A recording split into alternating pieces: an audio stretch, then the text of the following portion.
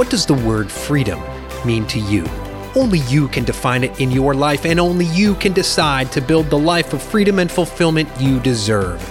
This is Freedom Mindset Radio. I'm your host, Kurt Mercadante, and we're grateful you're here. So today I want to talk about the two words personal responsibility. Now, a lot of times when I do workshops, I put up a screen and it says personal responsibility is self blank. And I get a number of people who immediately, just knee-jerk reaction, they shout out selfish, right? And then they correct themselves. You see, that is how the scarcity mindset has infected us.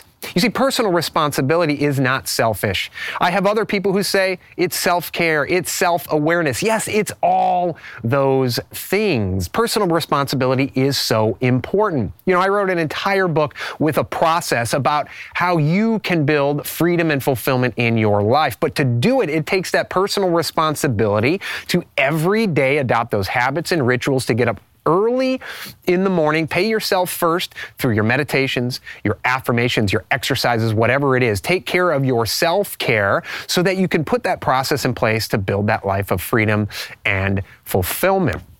Hell, you know, the first two pieces are so key to self-awareness. When I talk about the 5 pillars of the freedom lifestyle, unleashing your superpowers, finding out what you do best and getting yourself in that zone every day, clearly defining that vision for your life, making your future where you want to be so crystal clear that it is real in a frequency in your mind. You put yourself on your timeline to get there, identifying what alignment looks like in your life, which means it's not about work-life balance, but it's aligning those 3 facets of your life, your relationships, your work, and yes, your self-care.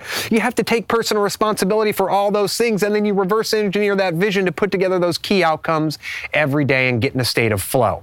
In order to adopt those 5 pillars in your life, you have to take personal responsibility for yourself. This is not selfish because if you're not at 100%, your relationships won't be at 100%. You won't be at 100% at work. So lack of personal responsibility is not a victimless crime. So I want to give you an example here. And I'm going to bring up an issue, and I'm not taking a political stance on this particular issue, but I want to use it as an example. So, I don't know, maybe a month or so ago, there were climate rallies around the country, or around the world, actually. And here in Charleston, there were several hundred people that gathered for the climate rally and a climate march, and they marched around Charleston, and they had signs, and they were very passionate. Now, around that same time, for about the 3rd time in the last 3 years, well, at the water treatment plant, a pipe broke and leaked, I don't know, several tons of literal like shit into our harbor and into the rivers. Now, I'm not saying you shouldn't go and march and protest and all that for climate. I'm not saying you shouldn't lobby to Washington, D.C. But the interesting thing that I noticed is that when tons of shit get leaked into our local waters, there's no one marching. There's 1 or 2 stories in the newspaper, but no one's marching, no one's giving speeches, no one's protesting. Now, why is that? I'm not saying, again, don't march, don't protest, don't lobby D.C.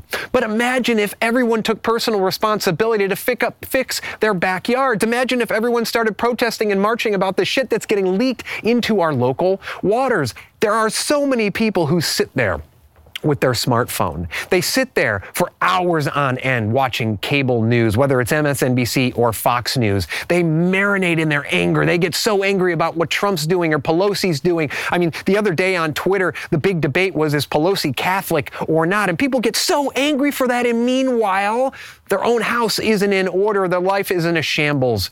They're overweight. They're sick all the time. Their self-care sucks. Their relationships suck. Maybe their marriage, their spouse, their partner, whatever it is suffering. They're underwater. They don't like their career.